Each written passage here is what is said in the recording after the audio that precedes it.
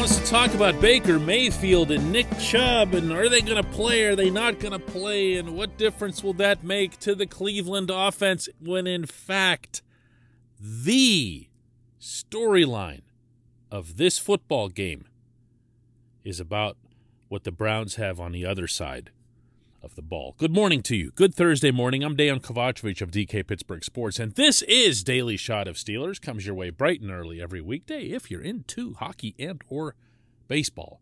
I also offer up daily shots of Penguins and Pirates, the other two teams I cover, right where you found this. The Steelers were back at practice, really day one of practice in their own world, heading into Sunday's 1:02 p.m. kickoff against the Browns at First Energy Stadium. And predictably, most of the discussion, the back and forth between reporters and players and everything else, was about Baker and Chubb and the wide receivers and all of the toys, as I've called them for years, that Cleveland has amassed. And I was saying that back when it was a derisive term because the Browns would just add all these big-name, glamorous pieces and not have an offensive line for them. Well, since then, they've very clearly stabilized their line, and they've put themselves into a position where they have a nice, somewhat semi-productive, mostly inconsistent, often banged-up offense. And that, oddly enough, is what the Browns are better known for than their defense, even though Myles Garrett is on that side of the ball, and even though Garrett is almost universally considered to be a top 5 overall defensive performer in the National Football League. This Cleveland defense, or the Steelers' ability to beat it, will be the defining component to what happens up there Sunday. Yeah, it'd be nice if Baker plays, I'm not going to lie, because that'll allow the Steelers a chance to flip the field, maybe get a couple of takeaways that you're most likely not going to have if Case Keenum's out there. Solving a Cleveland defense that currently ranks number 2 in the NFL in yards allowed per game, 295.6 is their average. Only the Bills at 270.2 are ahead of them. There's no other team lower than 307. And on top of that, the Browns are really even-handed about it. They're second best against the run, 7th best against the pass. So they're getting it done in all ways.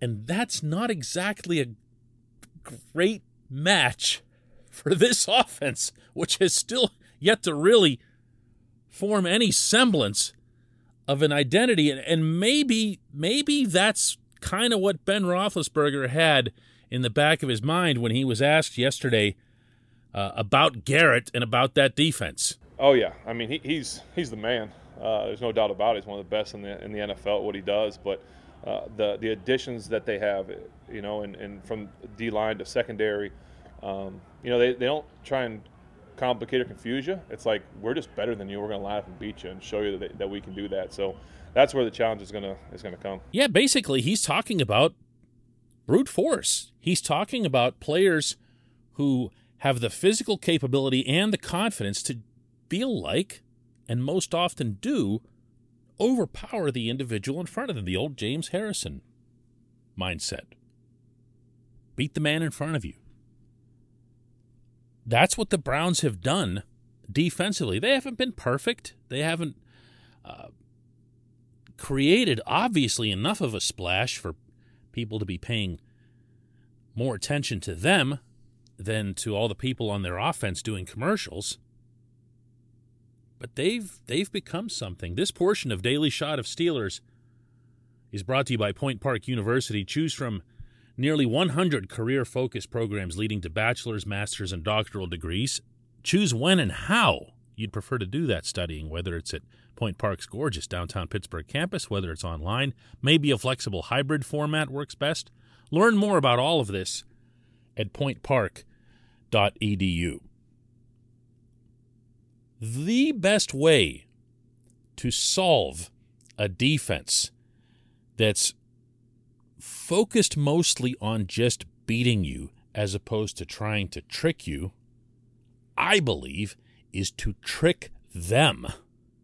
Because they're not even thinking in that way. They're not trying to out-clever anybody, if you heard what Ben said. That doesn't mean they don't have blitzing schemes and do some disguising and so forth, but for the most part, as he stressed, they're looking to just get to you. They have a job to fulfill, and they're going to try to fulfill that.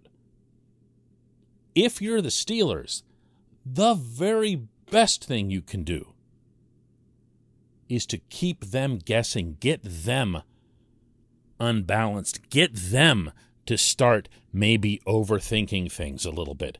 This, to me, is the first big Matt Canada challenge. And I say that with all due respect to the Steelers having won in Buffalo in the opener. Obviously, the Bills have gone on to become exactly what we thought they'd be, including in that game, but weren't necessarily.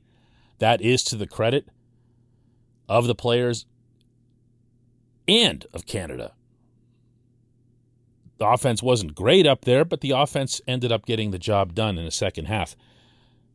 This is the bigger test. This is the one where you find out whether or not all of that misdirection, pre-snap movement, play action is something that Canada threw in just because it looks clever in college, or whether it has some real purpose that it can achieve. This would be that day. Because if you're the Steelers and you just set out to attack their secondary, the Browns do have the people to drop into coverage and to neutralize that. If you try to just run the ball on them, then you will be the first team that does that. They're averaging 80 yards a game allowed in rushing. That's not a lot. And not to lay this all on the coordinator, it's ultimately going to come up to the players executing. It is. Every play that every coordinator diagrams ends in a touchdown. They look pretty. They all look pretty on paper. Somebody's going to have to come through. I'm going to put at the top of my list Chase Claypool. He's coming off 2 catches on 7 targets performance against Seattle that was completely unacceptable. He wasn't fighting for the football. He wasn't doing enough to get open. And he wasn't getting... He just wasn't any good, okay? He wasn't any good. He has to become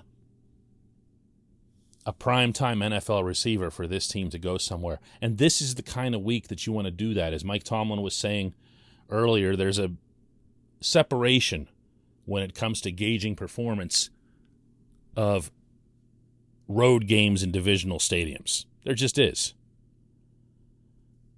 Deontay Johnson has to step up. James Washington needs to, A, get involved, and B, do his own stepping up. Najee Harris is going to have to find a way to get yards because, as I mentioned, if the Steelers get one-dimensional, they're not going to go anywhere. The offensive line needs to have another showing that's better than its previous one. And then there's the quarterback. If you have read or heard his remarks that he made in his own personal documentaries that he's been doing, although this was recorded before the Seattle game, he's feeling it with this hip issue and to a lesser extent with this pectoral issue, and it's affecting him, and he's very obviously thinking about it, to be talking about it so openly, that he's using his upper body almost entirely to throw the football, and it's affecting his accuracy, his velocity, and everything else. Now he's had the bye week. He said yesterday that was a big help for him physically. Great. Let's see it. Let's see it. It's going to take all of this. I'm not optimistic, if that hasn't come across through this segment. I'm just not. That's not to rain on anything. It's not that I would be stunned beyond belief if the Steelers were to look good offensively. It's just not a favorable matchup for them in that regard, and it might be a case where they just need to kind of survive it and hope that the defense and some takeaways can bail them out. When we come back, just one question.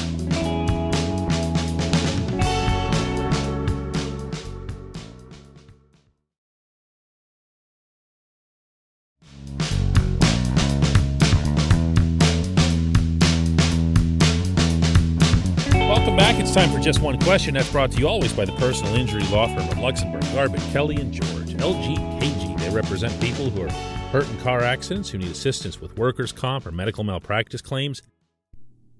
The attorneys at LGKG have been designated super lawyers for over 15 years. That's reserved for the top 5% of everyone in their profession in Pennsylvania. Learn more at lgkg.com or by calling 888-842-5454. Today's J1Q comes from Janet. She asks, do you think the Steelers will try to get Kenny Pickett? You know, I've been waiting for a Kenny Pickett question for a while here. In particular, after the performance that he had the other day in taking down Clemson, in which maybe we saw the highlight of the Pat Narduzzi tenure, upsets aside. He'd have an occasional upset.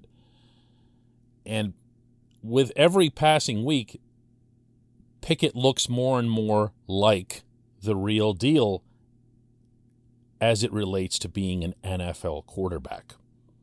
But there are separations. There are significant separations.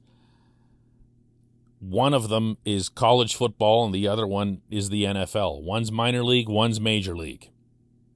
And some of the things that you can utilize as a skill set in colleges don't translate to the major league level. Pickett happens to be blessed with having a lot of those very tools. He's not a prototype college quarterback as much as he is a prototype NFL quarterback. So it's understandable that he is individually garnering more attention. Mel Kiper rated him as number one quarterback in next year's draft just this past week. And he's seen as a middle of the first round type.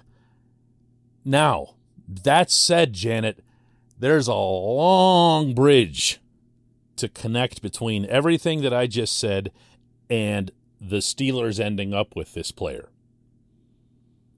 For better or worse, the Steelers know everything about Pickett. That's one of the reasons that you'll see them sometimes take a Pitt player and everyone will say, oh yeah, it's because they're familiar with him. Or they'll pass on a Pitt player that everyone else seems to like. In either case, it's just because they know a lot more about him. And to repeat, that's for better or worse. So we can't know, because there's been no indication whatsoever, and there almost never is when it comes to who likes who in advance of a draft. We can't know whether or not the Steelers value this player. So the discussions that we're having here almost have to happen on separate tracks. A, do the Steelers like him as much as everyone else seems to right now?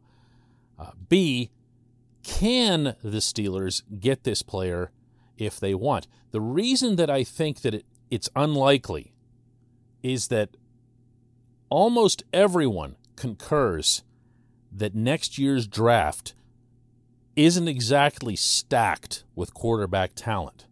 So when Pickett soars up to the top, he's not really soaring as much as he is bounding a little bit. It's not a great group. There's not a Trevor Lawrence out there somewhere. There's not a Joe Burrow out there. And Pickett isn't either of those guys either. So if another team that picks ahead of the Steelers, and you would think / hope that'll be a lot of them, somebody's going to need a quarterback. Somebody's going to value a quarterback. You don't see the first round of an NFL draft go very deep without the first quarterback being taken, even in a down year for quarterbacks. So if Pickett is the best quarterback, Janet, he's going to be long gone. He's going to be long gone. If he isn't the best quarterback, even if that's just in the Steelers' eyes, then why would they take him? I appreciate the question. I appreciate everybody listening to Daily Shot of Steelers. Let's do this again tomorrow.